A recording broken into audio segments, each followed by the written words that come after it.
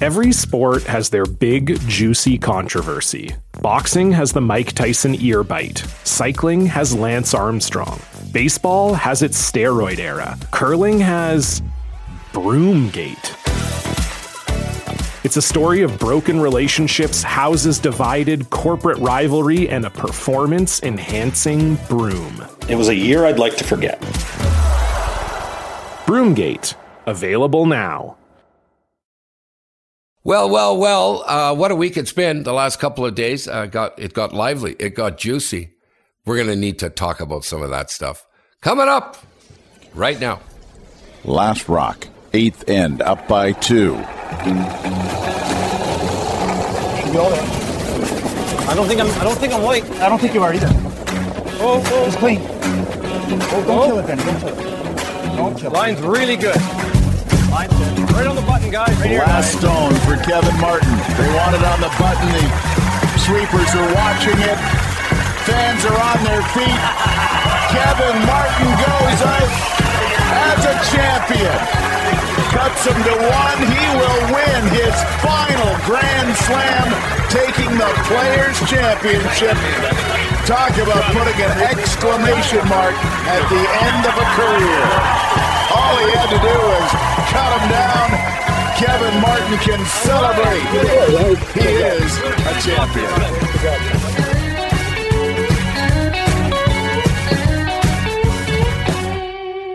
Welcome, everyone, to another show of Inside Curling. It's show number 9.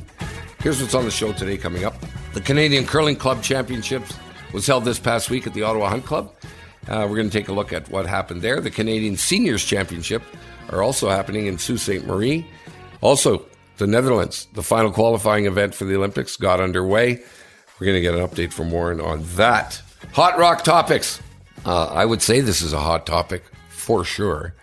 This past week was a very interesting time for the top curling teams, and one of the best men's teams in the world parted companies with its third player, Darren Moulding. The mailbag, email us, insidecurling@gmail.com. We'd love to hear from you. We got an interesting email we're going to read from a lady in Denver. She's with you, Warren, on this thing, maybe, that the Canadian residency rule is a mess. So she's been listening. In the house this week, the one and only, one of the most accomplished curlers in the world. We're going to talk to Brad Gushue. Kev, you're going to tell us a little story about the Olympic trials. It's not all bad when a team breaks up. You're going to speak to us about that. So we got a packed show. What's happening around the curling world? Brought to you by Sports Interaction. Thanks a lot to those guys. They are providing competitive odds on all sports. Sports Interaction is Canada's odds maker, and you got to be 19 to play. Canadian Curling Championships were held this past week at the Ottawa Hunt Club. Kev, your daughter-in-law was at this event. Bring us up to speed. Yeah. Brittany, actually, Carrick's wife, played in for Alberta and did pretty good. They ended up losing the game going into the Final Four, but they did very well. But you know what? I ended up watching quite a bit of it. It was streamed, and they did a terrific job.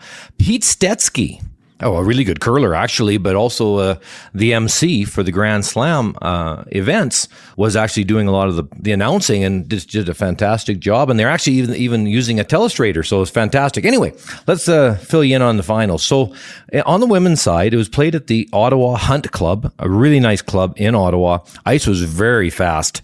We had the Final Four, Northern Ontario, Larocque against Yukon's Eby. Ontario Shields and Nova Scotia Thompson.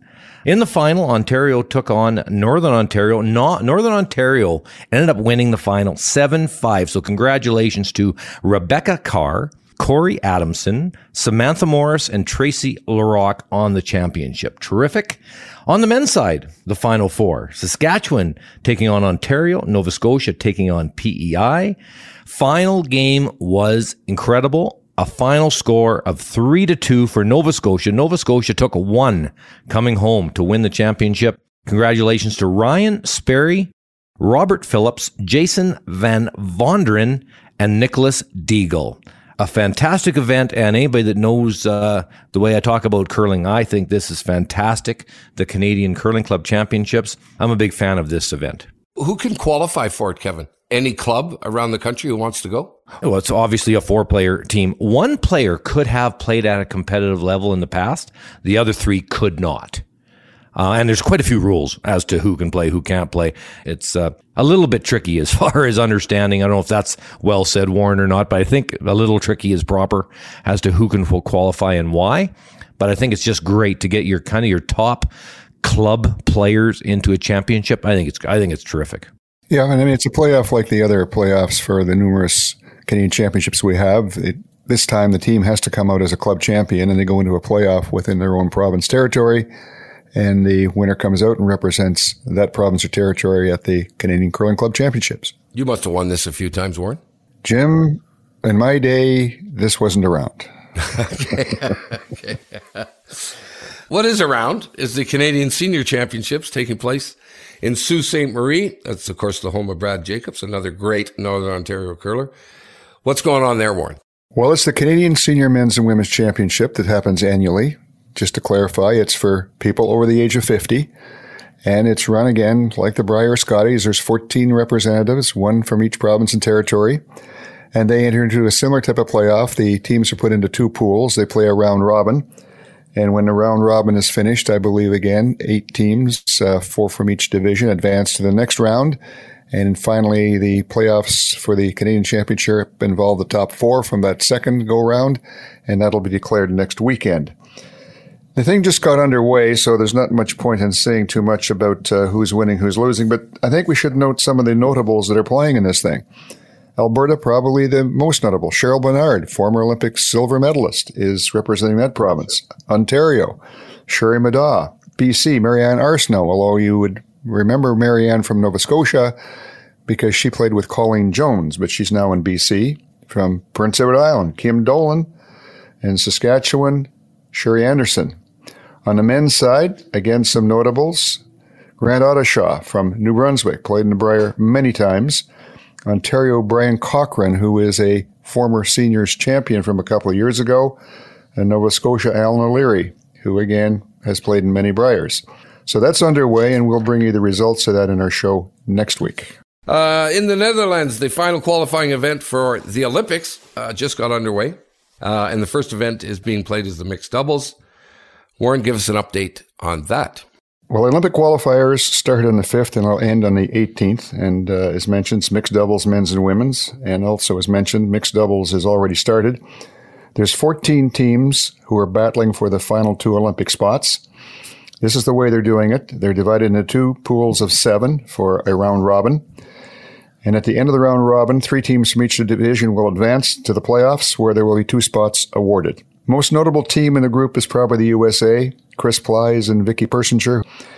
After a couple of rounds, they are still undefeated, but the other interesting undefeated team in the same section as them is Korea. So I think look out for those 2 teams at the moment. The men's and women's will start once the mixed doubles has been completed. 9 men's teams and 9 women's will begin fighting for 2 spots. They will play a single round robin. Once the round robin has been completed, the top team will advance to the Olympics, and then 2 will play 3 for the second spot. Most notable is Eve Muirhead of Scotland, who just won the European Championships, but again, Scotland still does not have a spot guaranteed to them in the Olympics. That's what's happening there. That is around the world. Sault Ste. Marie, Manitoba, the Netherlands. Very good. Thanks a lot to Sports Interaction for sponsoring our segment, What's Happening Around the Curling World. Hot Rock Topics. This got juicy, actually, this week. Brought to you by Coyote Tractor. Thanks a lot to those guys, proud partner of Team Brad Jacobs and the Grand Slam of Curling. Coyote, we dig dirt. This past week was an interesting time for top-tier curling as one of the best teams in the world parted company with its 3rd player, Darren Moulding. It is interesting. It seems every time this happens, it's an issue that gets many people up in arms, and rightfully so. This always seems to fall back into the hands of the skip to run what is now a business. The skip becomes the manager, director of media relations, business manager, and to some degree coach. Have we reached a time when maybe each of these teams needs some people surrounding them with credentials, or maybe the training and selection of coaches should be broader? The other thing this latest change has created is one more time Team Canada is disrupted. On the men's side, the last time was the 2014 Olympic year. Seems Olympic years are bad. Should Team Canada become a thing of the past? So that's what we've put together for all of this. Warren, you've been pretty outspoken about this stuff in the past. You're not really pleased the way these top teams get sort of handled by Curling Canada. What are your thoughts on all of this? Well, I'm not sure if it's totally Curling Canada's responsibility, but I think it's something, again, a proper players association could begin to address some of this stuff and offer a path forward. I guess as teams are coming up through the ranks, they sort of have to learn all these things by osmosis. There's really nobody there that's set out to help them move to the next step when they get to the stage where they're becoming a business and they need to be managed properly. So I think each one kind of stumbles around and finds out their way of going forward to a very large degree. Certainly on the coaching side of the thing, this is where Curling Canada is involved, and the training end of it, that whole part of it is done in coordination with the teams. But I'm looking at these other things that kind of just go untouched, and is it a time that there's somehow determined a way of moving forward, that there's proper training in all these specified areas so that things are handled properly and not necessarily always by the skip, because now the skip's got a huge amount of weight on their shoulders, and it just adds more burden to it. So I think it's something that, again, not sure whose total responsibility is. Maybe it's Curling Canada working with a players group that they begin to find a different path forward with all these things. And then the Team Canada thing, I'll go back to why Team Canada came into existence. This was back with the Scotties Tournament of Hearts in 1984. And it was determined when that event was in its very embryo stage, needed some help to ensure that there was a highlight at the Canadian Championship, a team that could be promoted for a year going into the event. Because again, with provincial territorial championships, you don't know who is playing in the event until about a week or two before. So one of the main reasons for originally developing Curl Canada was there's going to be a team there for the hosting group to promote for a year who you knew for sure that was going to be playing in the event. I think we've passed that point in time. And again, this whole thing where a team's got to stay together a year after they've won creates all sorts of issues. And these Olympic years are different because once the team's completed a credential, if you didn't win in the trials, to some of them, that quad is ended.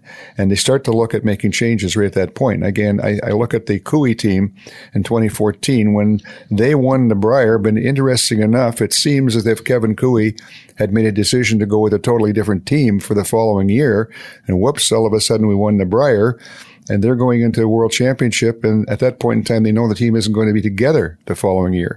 And so maybe with all this in mind, it's time to take a look at things differently. Maybe those final two teams in the Brier that aren't a provincial territorial representative simply need to be the next two highest teams on the Canadian team ranking system. I don't know. Your thoughts, Kevin? Wow, this is a big question. First one, when you're talking about teams needing staff, that should have been done a long time ago. I remember a really good meeting had with Brad Jacobs after they won the Olympic gold in 2014. He wanted a couple-hour meeting just to discuss exactly that, how to set up the team behind the curling team. And that would be your PR person, your agency, your media person, your coach, and your general manager, whatever you want to call it, owner, whatever.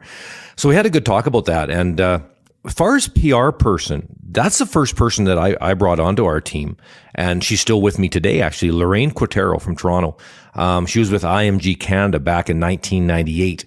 And we started talking about all of this stuff, how curling teams, need to be able to be seen more than they were at the time. So for example, when coming to Toronto to curl an event anywhere in Ontario, these are shows, of course, a lot of the young people listening to our podcast won't recognize, but we'd start the morning with Canada AM and then go to CBC Morning News, CP24, and we did the whole gamut till 5:30 at night when we did the Bob McCowan 590 show, the Fan 590. And we'd go all day, starting at around 6:30 in the morning and be done around 6 o'clock at night. And we did that in almost every city we went to. If we went to Vancouver, went to Winnipeg, Saskatoon, we would hit all the media. And Lorraine would set all of that up.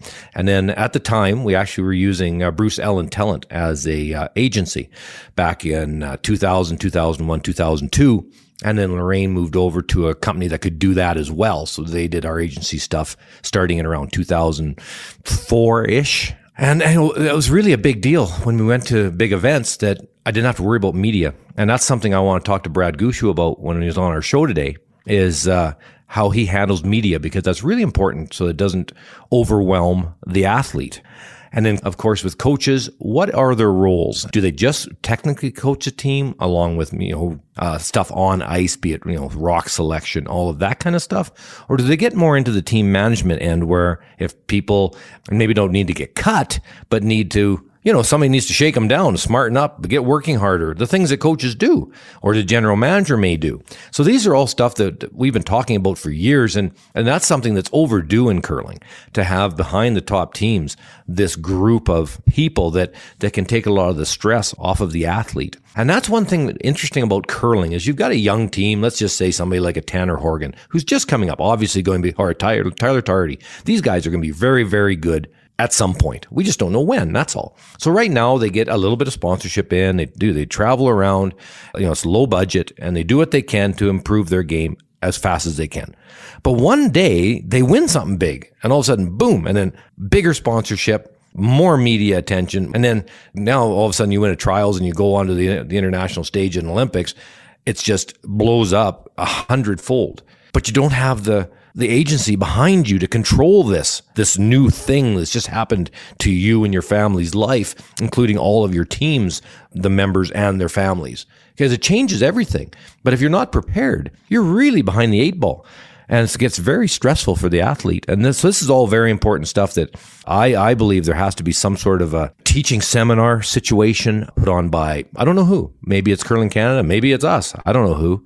But somehow we got to get the athletes understanding and just realizing that this is a thing, that you can have all this agency help behind you to become a stronger business model going forward. Now, as far as Team Canada goes, I don't mind the concept of Team Canada. Reason being is that it gives the organizing body, be it Curling Canada, whoever the case may be, on these events where you don't know who's going to be in it, a picture to put on the poster. That's the tricky part when you don't know who's going to qualify out of the provinces until just before, or who's going to be the top ranking person till just before necessarily. It could be a 4 or a 5 horse race and only 2 get in. So you can't really put anybody on the poster in case they don't get in. So that's where Team Canada, I think, makes sense from a marketing 101 standpoint. This really good team is coming to town. They can do the speaking engagements beforehand. They can do the promotion with the sponsors, with the city, with tourism, wherever it is. All of these very important meetings that happen, you will have the rep from somebody that actually will be in the event. Warren reminded me this week that one of the odd things about curling, Kevin, and it came to the forefront, the coach is hired by the skip. You don't see any other sport where this sort of coaching team relationship works. It's, Darren Moulding was very outspoken, said he didn't get along with Donnie Bartlett. He said he kept running, in his words, running to the skip to get approval. And so it's really kind of strange, Kevin, the way it's set up. The team themselves, the players, get to hire or fire the coach anytime they want. So it's kind of weird. Well, it's not even the whole team necessarily. And that's the thing. So back in the day in 1998, when Lorraine came on to work, that team was with Walchuk and Carter and Donnie Bartlett.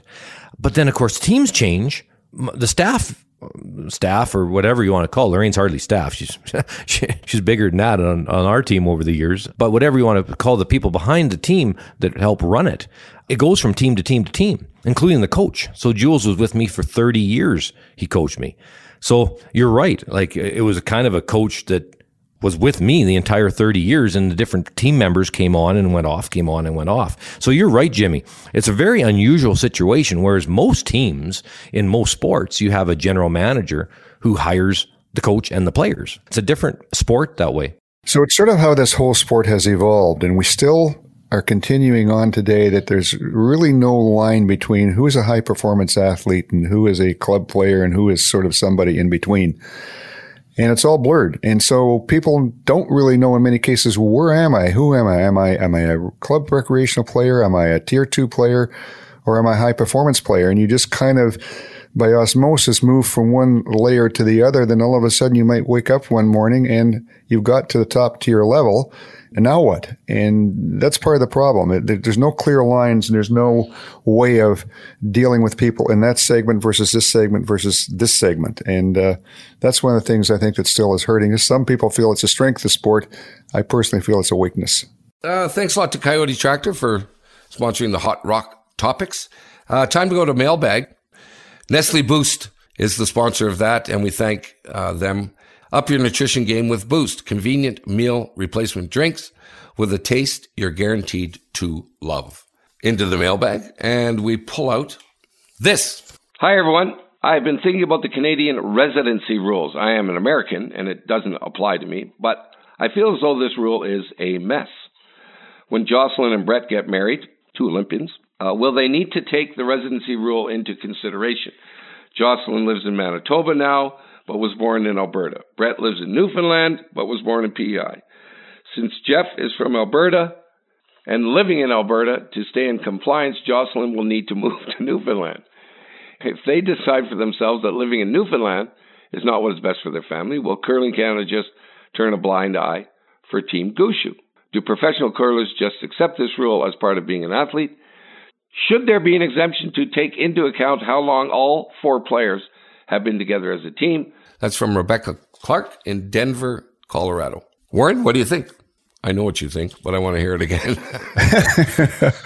I mean, here we go again, and it's funny, but she's right. I mean, this all becomes so confusing and so crazy. I guess from my point of view, if this interprovincial approach is going to be continued to use for the national men's and women's championships in Canada, this whole residency rule thing should just fly out the window completely and totally. And I guess let the chips fall where they may when that happens, because it's just right now the way it is, it's almost foolish, because by the whole way the whole thing has been adjusted, they have made it so certain teams can fit into the category. I mean, the Holman team I keep using, but they play out of Ontario. All 3 of them live in Alberta, and that's not the only one. And it makes no sense. They need to probably, I think, just eliminate the residency rule. And the feeling of some is, well, people will start to move just to play in the Brier into a particular province. I don't think too many will. And if that's what happens, it does. It's not a big deal, I don't think. Kevin, what do you think? Oh, boy. Yeah, this is something else. Well, yeah, I don't know how to really even respond. Same as Warren. It's just, it is a mess. I guess over time, there's some really, really good curlers. And for marketing 101 reasons, which makes a lot of sense, Curling Canada wants to make sure that certain teams are in their national championship, knowing that maybe the residency rules just don't make much sense. So they just sort of massage them accordingly, depending on the stature of the team that needs to have it massaged, if that makes sense. And over time, it's just got massaged a lot. So it's very, very muddy. And yeah, it might be time just to get rid of it. Right now, it's such a mess that it doesn't really matter where people come from, because you can always just figure it out. Look at the rules and do things accordingly, so that the player can come from X province to play with X team, no matter where they're from and how many provinces. There's teams that are pretty much made up of 4 different provinces, but you just figure out a way. Have an apartment here, a job here, and this and that, and you just figure out the rules that keep changing. And it is a problem. It's definitely a problem. It's just a matter of how they want to deal with it, because it should be dealt with. Anybody that wants to get around this will figure out a way to get around it. So what is now the point of it? It makes no sense to continue it when if you want a particular team to get together, or you want them to be formulated, it'll happen. So why have this rule? Just get rid of it. It's like saying if you're going to play for the Edmonton Oilers, you got to be from Edmonton. Well, at one time you probably did. If you go back to the old days, I'm sure originally the Toronto Maple Leafs and the Montreal Canadiens, they were players from those cities. But today, with most of these pro teams, and they win whatever championship it is anybody on that team even from that city often? Probably not. And we're still, again, it's like my previous comments about this whole evolution of this sport. We seem to drag our feet with things and can't realize that the world has changed. Things have changed. We got to change all this, but they hang on. Okay, fellas. That can only mean one thing. Someone's knocking at the door. It's time to bring on our guest, Brad Gushue.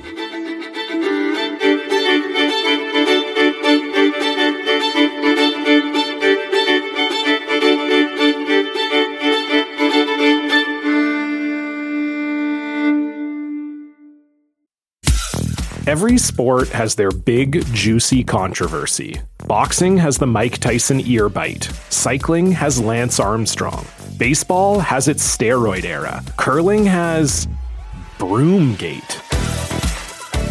It's a story of broken relationships, houses divided, corporate rivalry, and a performance-enhancing broom. It was a year I'd like to forget. Broomgate, available now.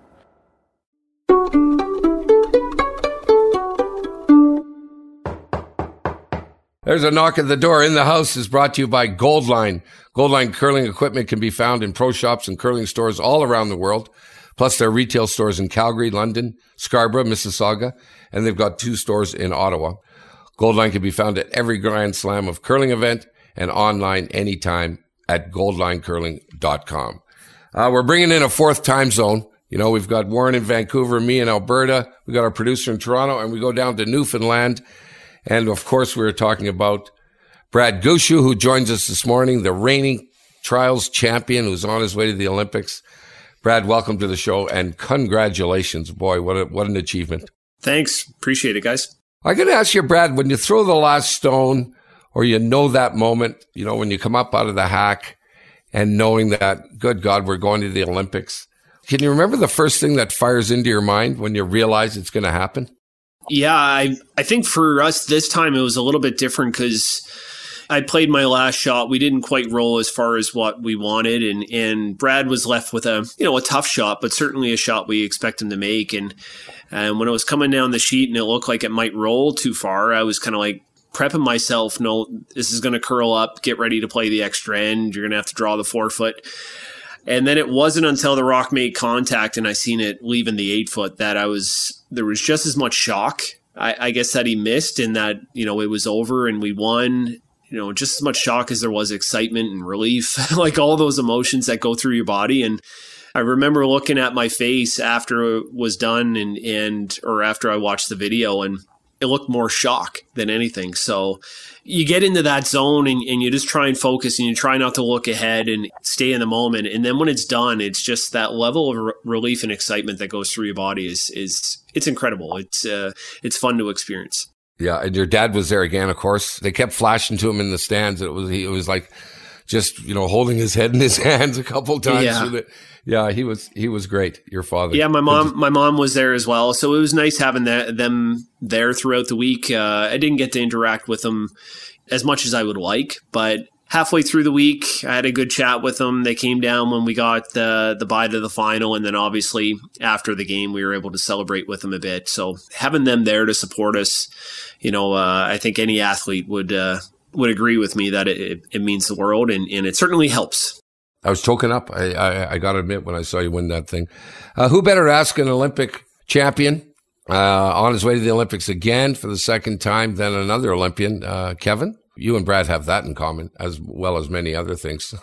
Yeah, Brad and I have lots in common. Yeah, we've got lots to talk about this morning. But thank you, Brad, for coming on and taking the time. I know you're really busy. I think you're at Queen's, right? Queen's University. Is that where you're at right now? Yeah, I'm in Kingston right now. I'm doing my last week of my MBA, so last bit of classes. Once this is done, another week or two of finishing off some assignments, and I'll be done. So looking forward to that, and then the focus will shift 100% to Beijing. But right now, I got to put my head into the books and be ready for this. Not often would you talk to somebody your age, Brad, and I'd ask, "Oh, so what do you do after the trials before you get going to Beijing?" Not often would you hear, "Well, I'm going to go to school for a few weeks and lick up a little bit of university stuff." Hey, I wanted to, before we get going too much into the curling stuff, your uncle is usually sitting beside your dad, but he wasn't there at the trials. What's the scoop? No, he had an opportunity they were kind of celebrating his work experience. So he's been at the same business for 40 years and never had a sick day. So they were celebrating that, and the CEO of the company came down and presented him an award, and obviously that's a good excuse to miss a big event like this. But I know he would have liked to have been there, but that's quite the achievement and worth celebrating, and happy for him. And I'm sure the next Brier we get to or next trials, he'll be there supporting us along with my mom and dad and my wife and the rest of my family. Did you just say 40 years? 40, without a sick day? 40. Yeah, 40. Yeah, that's it's pretty wow. Pretty incredible. So I had 40 sick days per year whenever I worked. Yeah. Wow, what an accomplishment. Let's talk about schedule, because we talked about your school schedule here. But after such a huge event, a huge win, and yes, I saw it in your face, you're usually this guy that wants to keep his emotions in check, but you certainly weren't able to do that after that final. The schedule going forward, how much time will you take off and get your mind right before you get back on that ice again? Or are you just continuing to throw? No, taking some time off. So we took a week off right after the event. I'm obviously here in Kingston, so I'm not practicing this week. So in total for me, it's going to be 2 weeks. We'll be back on the ice as soon as I get back to St. John's. We'll be back practicing, and we'll go right up until Christmas, and then take a few days over Christmas. And I would say we'll practice probably 2 or 3 times during the Christmas break just to kind of keep the legs loose. And then in January, then we'll kind of go fairly hard to get ready. I think for us, it's not so much the mental break. Like we never played a whole bunch this fall, so I don't think we're mentally fatigued.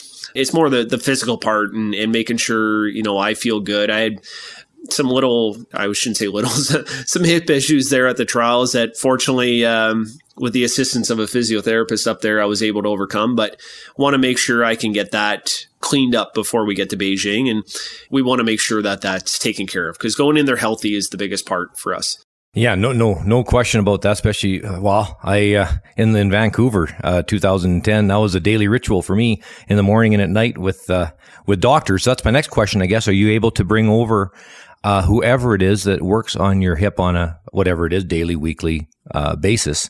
Is that person able to come with you? We had the benefit in Vancouver, of course, only being a little ways from home. So I had fantastic doctors on my hip during the event.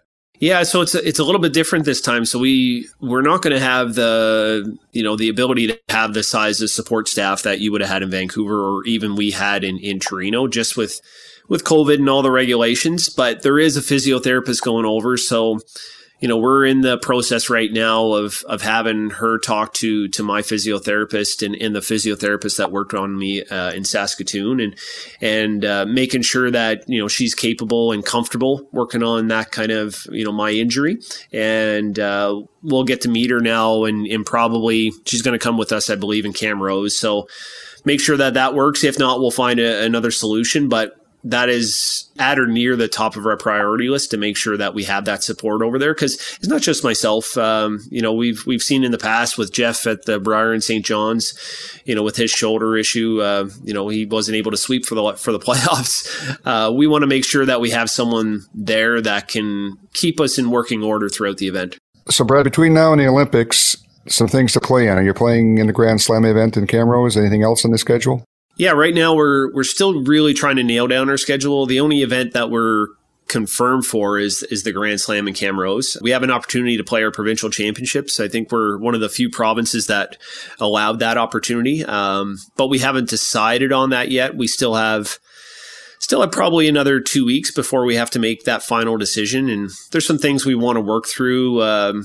Because it's not just a matter of playing provincials. We have to be prepared that if we win provincials, we play the Briar, and if we win the Briar, we play Worlds. And adding those events with the Olympics and the other Grand Slams, it all of a sudden the schedule gets extremely full, and we have to make sure that we can do that just from a life standpoint. Whether it's my businesses, my family, or the guys' families, there's a lot of things to consider, and we haven't really had the opportunity to dig into that yet. And fortunately, we've been allowed to hold off until I get back from Kingston to make those final decisions. So you're going to China, to Beijing. Have you been there before? I haven't been to Beijing. I stopped over in Beijing, but I haven't been to the city. Our team actually had an opportunity to go to China a number of years ago, but it was in Chongqing, which is quite a ways away from Beijing. But, we got to experience a bit of the Chinese culture. Disappointing when we go over this time, it's going to be bubble experience is going to be the athletes village and the venue. So we're not going to get to see, some of the sites, the Great Wall and things like that. But, it's still going to be pretty amazing to get over there with the other athletes and be in the village, as Kevin can attest. That's really the highlight of the Olympics, is that bigger team and being around a lot of really, really good athletes. So it sounds like you're going to be pretty much isolated to the village from what you're saying. Do you know how far the curling venue is from the village, and how is that all going to work out? Any idea? I don't know the distance, but essentially I think the only three places we will see will be the airport, the village, and the venue. So it's pretty well going to be isolated to that. So we've been through that before. I think that's when we look back at what we did in the spring with the bubble in Calgary, we can take a lot of our experience there and translate it into what we're going to have over there. So I think we're well prepared for that. We're hoping we're going to be able to go to other venues as well and support some of the other Canadian athletes, but I'm not even sure if that's a possibility at this point. Fingers crossed. So basically, it's just the entourage that goes with you. You can't take any family, any friends, anybody else. It's just the immediate group that's working with. Is that correct? Yeah, exactly. Family and friends aren't allowed. I don't think anybody from outside of China is allowed in unless you're an athlete or support staff. So we're not going to be able to take our families over there, which is disappointing, but they're going to be able to experience it at home and watch us on TV and do all that. So there's a lot of positives here. I don't want to sound like we're disappointed in all this, but certainly when you compare it to what we went through 16 years ago, there's different things that are in place because of the impact of COVID. And we have to be prepared for that and ready for it. And we are. It's still going to be a great experience, but it's certainly going to be a different experience. What about alternate player? I know this is an open-ended thing when it comes to the Olympics. There's no guarantee that the alternate that you currently have would be going with you. Is that been discussed? What's going to happen there? Yeah, there's been some discussions. I think we were planning on making a press release fairly soon on kind of the next steps, but I have no problem sharing it with you guys first. So we do have an opportunity going over there to take two coaches. So Jules obviously will be taking one of those spots, and Jeff Thomas, who is our alternate at the trials, is going to move into the other spot. And to be honest, Jeff has always been our coach. We put him in the alternate position because that was what was available. He's been working with us for years from a technical standpoint, helping us run our practices, and he's an integral part of the team. So to have him join the coaching staff, we're super pumped for and glad he's going to be a part of it. So that opens up an opportunity for us to take a fifth man. We don't have one chosen at this point. Again, that's something we're going to be discussing once I'm done here in Kingston. But certainly looking for someone that's going to be able to play multiple positions, someone that's going to fit well with our team. And we've got a short list, but we're not there yet. We also have to make sure that they're willing to go because, it's quite a commitment. They're essentially going to have to be away for about a month, plus some of the training camps that we're going to have between now and then. So we got a few steps to go before we get there. Just before I leave, an interesting other question. I've heard various things regarding COVID protocols in China and that they had at one point a 21-day isolation period going into the country. Is there any word about exactly what's going on with that? Yeah, so I don't think that's going to apply to us getting in, but what I've been told is if one of us are unfortunate enough to test positive for COVID, then we have to isolate for 21 days, which is really, really scary. So we're going to make sure we do everything possible to avoid it, going over there with our own isolation and our own procedures that we take. We're going to be super cautious, but I think there's no quarantine before the event. We have to do that isolation before we go over, and then they're going to test us every day, with a PCR test, not just the rapid test. So they're going to be careful with us, to say the least. So anybody going over there, if they catch COVID while they're there, they're going to be slapped into isolation immediately for 21 days. That's what we've been told, and that's scary. Obviously, they're trying to protect their country and protect their people, which you can understand, but 21 days in a hotel room is not something we want to do. So, and even from a bigger standpoint, we don't want to get it just from a health standpoint and also the impact it's going to have on our team and our ability to play. So the 21-day isolation is down on the list, but it's pretty scary to think about. Well, Brad, lucky you're taking Jules because, if you need an extra player, Jules played in the 1992 Olympics, so he's got some experience. I'm not sure his knees would hold up anymore, So, but we're fortunate to have Jules, as you know, Kevin. He tracks those rocks and tracks those rocks as good as anybody. And when he's all of a sudden sees a rock kind of moving through the lineup, it raises red flags, and we're able to isolate those as good or better than any other team out there and figure out what's going on with that rock. And we're often surprised sometimes when we get in the playoffs of these big events, the rocks that other teams choose. And that's one thing we've never had the experience of going in and saying, you know what, we got bad rocks here. So we've always been good that way and been surprised by some of the sets that other teams have had. We've seen it where teams have actually taken what we feel are a couple of the worst rocks in the whole building, and then they're using them in a playoff game. You know what? I'm going to go off topic here a little bit because you're right. In 2009, playing Glenn Howard in the final, he used it was a 4 rock and a 1 rock off a couple of sheets, I believe. I could be wrong with the numbers, but the way the rocks ran, it was without question. When we saw the rocks out on the ice, Jules and I looked at each other, didn't say a word because we're mic'd, and just looked at each other and went, oh my goodness, the one rock that Glenn picked was straight. Anyway, and if you just go back over the footage of that game, Glenn missed 3 really important shots with his rock staying straight, and it was his last one. And that was the difference between the game winning and losing. And of course, with that being the case, we certainly had Glenn try shots that would be impacted if his rock was straight. And so you're right. It's a huge difference. When I was watching the final, and I don't know if you remember, I'm sure you do, when you and I played together in the trials, when you're our 5th, the discussions that we had about a multitude of things, from team chemistry to picking stones going into the playoffs. When we went into the playoffs against, I believe it was Jimmy Cotter and Johnny Moe in the semi, and talking about that and talking about all these different things.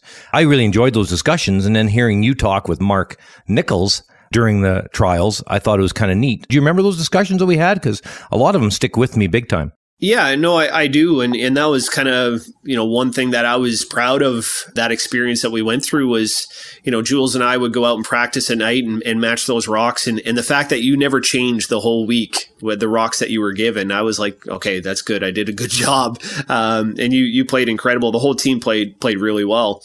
But those conversations about the rocks and seeing how in depth that you went into it with Jules, and obviously I was part of that as well. We took that experience into our team and kind of ramped up the way we handle the rocks. We obviously matched them before, but never took as much care as what we did since that experience that I had with you and the team back in, I guess it was 2014.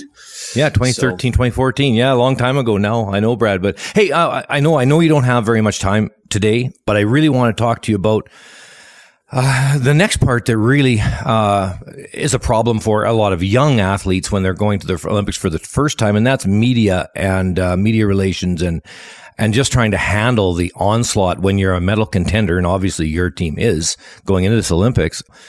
How do you handle the media? What's the setup? Like, what's your team setup? And is it connected with Curling Canada, or is it your own media liaison? How is it working? Yeah, so right now it is me, but certainly as we approach the Olympics, there's going to be a lot more structure that's put into place. I've done a ton of interviews since we got back, and I think I'm through that first storm, but there's another storm when you get a couple weeks out from the Olympics, and everybody wants to see how you're feeling going in. So we're going to have some blackout times and allow some times for all of our local media to come down and meet us at the club. And then when we do our staging, which we're still trying to determine, but that's likely going to be in the Toronto area, we'll set up another media availability just to keep it to a couple hours where everybody can ask their questions, get it done. We got a ton done on Monday after the Olympics or after the Olympic trials.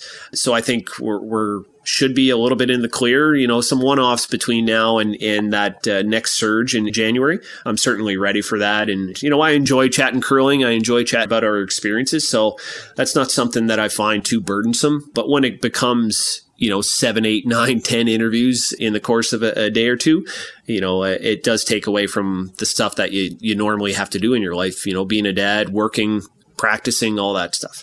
So, Brad, your second time to the Olympics, you won it in 2006. That's 16 years ago. I've always said winning the Canadian National Championship is probably as tough as any event. Our country's champion has to go through a lot to win it. You won gold in Turin, and you're coming back here.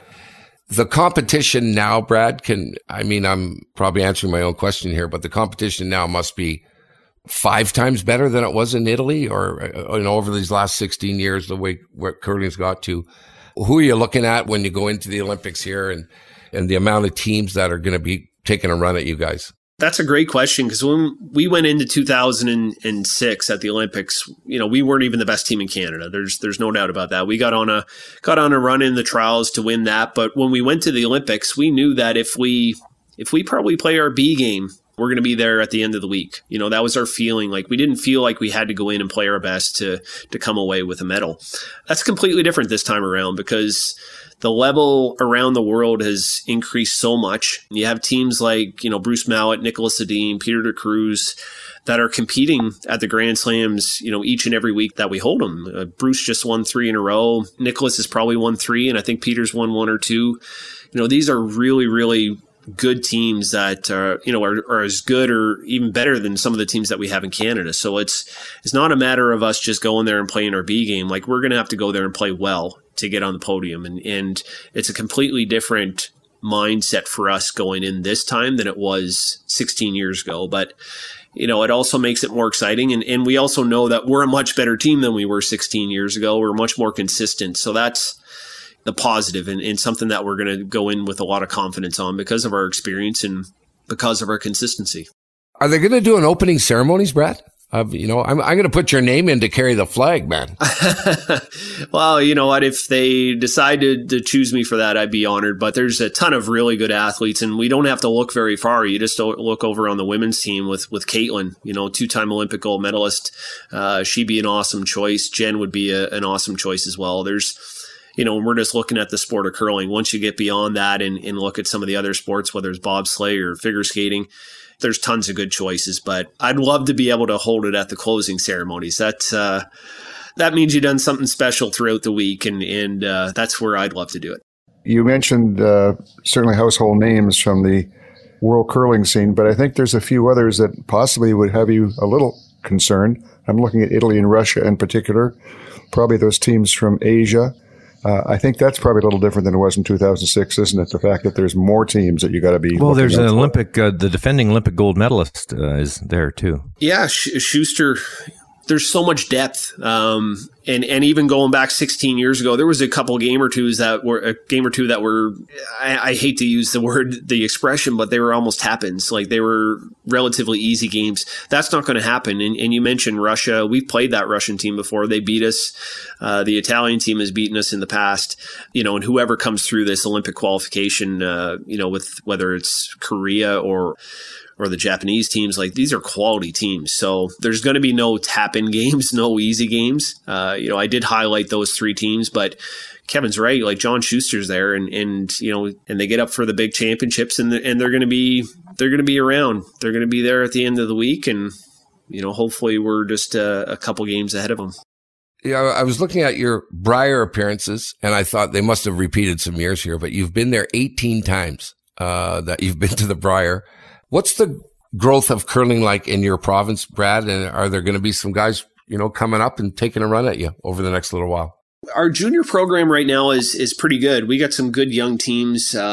We had a team that just lost out on the World Qualifier in the final, Nathan Young. Good young player, and even we had a player that moved to Nova Scotia that joined the team that's going to the Worlds. So we're producing some good players, and I think that's going to continue. I'm certainly hoping that what we did last week can be translated into a few more bums in the club, because I think that's where curling's struggling. There's tons of interest in the game, and we see the TV numbers, which are incredible. We just got to find a way to get more of these kids in the clubs, and not just the kids, but adults as well. And the participation in the game is, in my opinion, even more important than them watching on TV. The watching on TV benefits people like myself and like you guys, but it doesn't benefit the clubs, and that's where we need to see. We got to be able to convert some of that interest into participation. Right on, Brad. Thanks very much for coming on. This is fantastic. It is even more incredible that you're on your way to the Olympics and you're knocking out an MBA at Queen's. You got to go. You have an assignment. What's the assignment, Brad? Maybe we can help you with it. What are you working on? I got 4 left to do. So there's There's a marketing one, an economics one. I got our capstone, which is kind of takes in the whole year. So there's a bit of work ahead, but I'm hoping to be done by Christmas with all the assignments. But it's going to be nice after this week to be done with the classes and then just bang out those assignments when I get some free time. And I'll probably have a Guinness or two once I press submit on that last assignment, and then shift the focus 100% curling. And I say shift the focus, but you guys know me well. It's probably still already 100% on curling, but it'll take away this time commitment that I've had to give to this MBA over the last 12 months. Right on, Brad. You are going to be one of the front runners, one of the favorites for a Canadian gold medal. Boy, that's a lofty title. Go Canada, go. Thanks a lot, Brad, for doing this, and best of luck, of course, coming up in the next few months. Thanks for having me, guys. Anytime. Hopefully we'll chat before we head over to Beijing. Hey, thanks, Brad. Thanks, Brad. Good luck.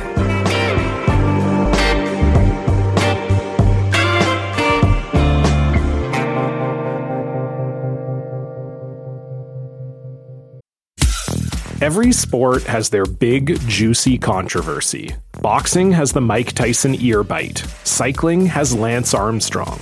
Baseball has its steroid era. Curling has Broomgate. It's a story of broken relationships, houses divided, corporate rivalry, and a performance-enhancing broom. It was a year I'd like to forget. Broomgate. Available now. Well, boys, if that guy doesn't win a gold medal, Brad Gushue, and what a great representative, Kevin, for Canada at the Olympics. And he'll be ready. He'll be ready to play. There's no question about that. He made an interesting comment where I'm not mentally tired. We didn't play that much before the trials. I thought that was interesting because he's right. And that could be all part of the plan as well. Just to be really, really mentally sharp going to the trials, which he obviously was. And in the same token, practicing some, not playing a lot again before the Olympics, making sure that both his hip is in great form as well as his mind. And it seems to me that Brad, from last summer all the way till today and going forward to the Olympics, has really thought this entire thing out well. He's managed his time, managed the team very well, so that they're trying to peak at the right time, and so far, so good. What would you tell that team, Warren, if you were a coach? You've been around a long time. What would you tell them about the Olympics and what to expect, Warren, or what advice would you give them? When I look at that team, the chemistry in that team is excellent, and certainly Brad and Nichols are two peas in a pod. They've been together for so long. They work together so well. The front end fits in very well, so their chemistry is really good. I would tell those guys, just keep doing what you're doing because it's working. And I don't think they need to adjust or change anything. Just approach it with the same point of view mentally that they have right now and just keep doing what they're doing. Let's move along to our next segment. We want to thank Meridian for sponsoring Storytime. Thank you very much to Meridian Manufacturing, your industrial and on-farm storage and handling partners and proud sponsor of the Grand Slam of Curling. Kevin, you played in a number of Olympic trials.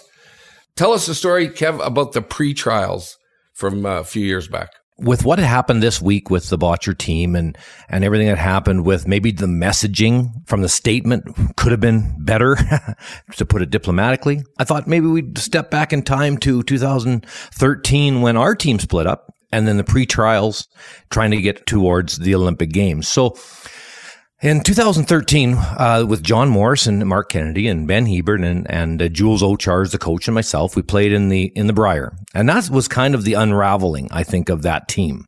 And so at the end of that season, it was time to make a change. And our team, that team was arguably the best curling team that's ever played the game. So it was going to be a big deal when we split up, but there's no choice. We had to. The chemistry just wasn't there anymore. All still really good curlers, I think, but just not there, and it was all about going forward to the Olympic trials and the Olympics.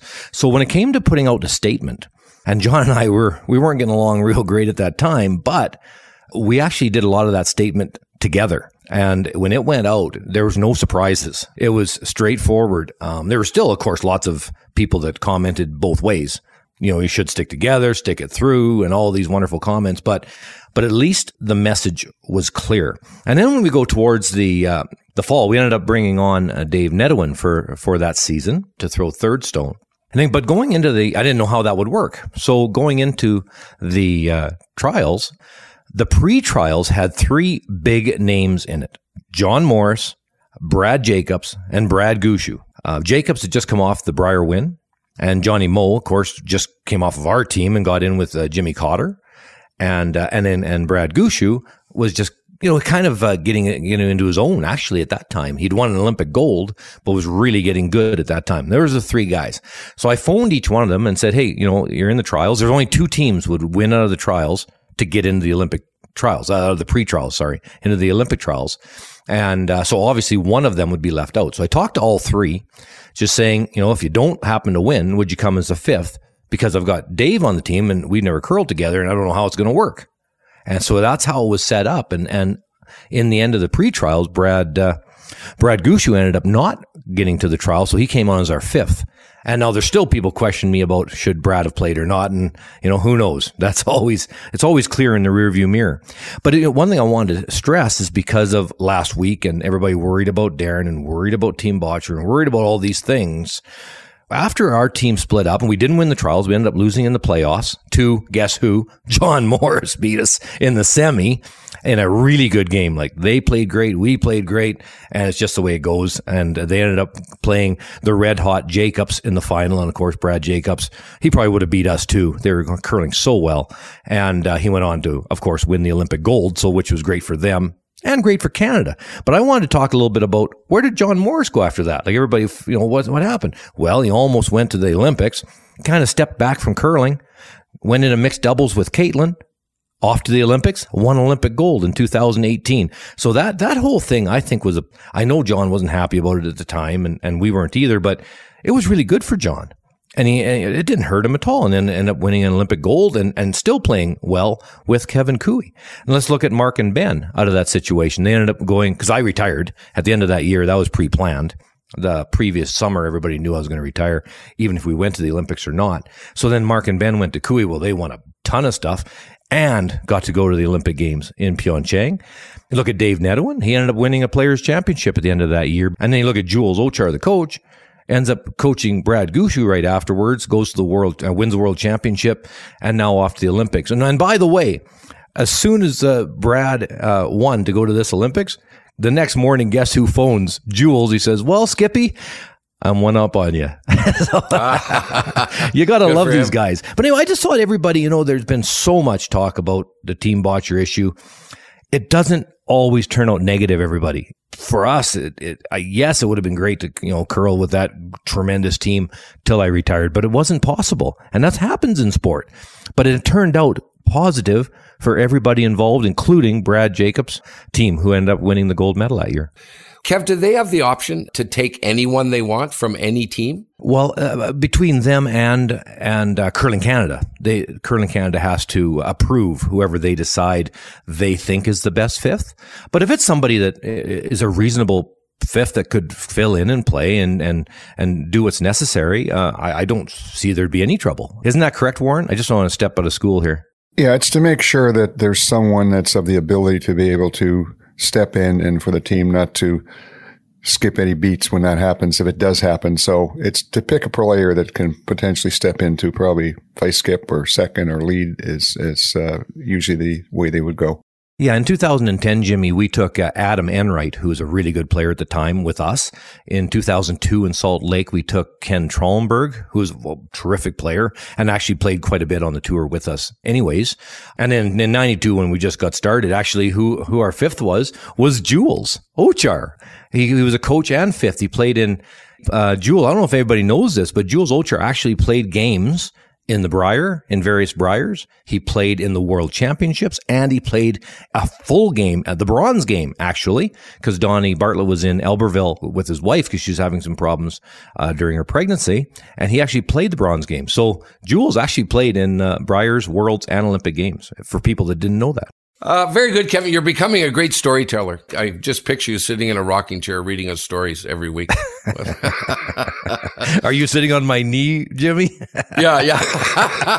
Like the friendly giant. Kev, come on over. It's time for me to go to bed. What was that rooster's name?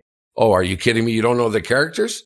It's Rusty the Rooster. I know that Rusty. because if you don't know the giraffe's name, both of you, okay, this show may be over. Do you know what the giraffe's name was? Jerome the Giraffe. It was Jerome the Giraffe. Oh, my. Anyway, thank you very much to Meridian for sponsoring Storytime. That was great. Boys, great show, as usual, and a great week with everything that's going on in curling. We are reaching out to curling clubs all over the world and inviting you to contact us and ask to set up a 1-hour Zoom call with myself, Kevin, and Warren to discuss anything you would like. We're doing this on a limited basis to see how it goes, and if this is something Inside Curling should consider to offer more and more down the road. Get in touch with us, with you or your curling league or your club, at insidecurling@gmail.com. We'd also like to thank Rod Paulson, who handles all of our Facebook stuff. His company is called In-House Strategies, and they're doing just absolutely great work. Again, get a hold of us. We'd love to hear from you. Email insidecurling@gmail.com. Kev, go get another story, okay, for next week, Warren, and you go back to doing what you were doing, Warren. Have a good week, fellas. Thanks, Jimmy. Thanks, Jim.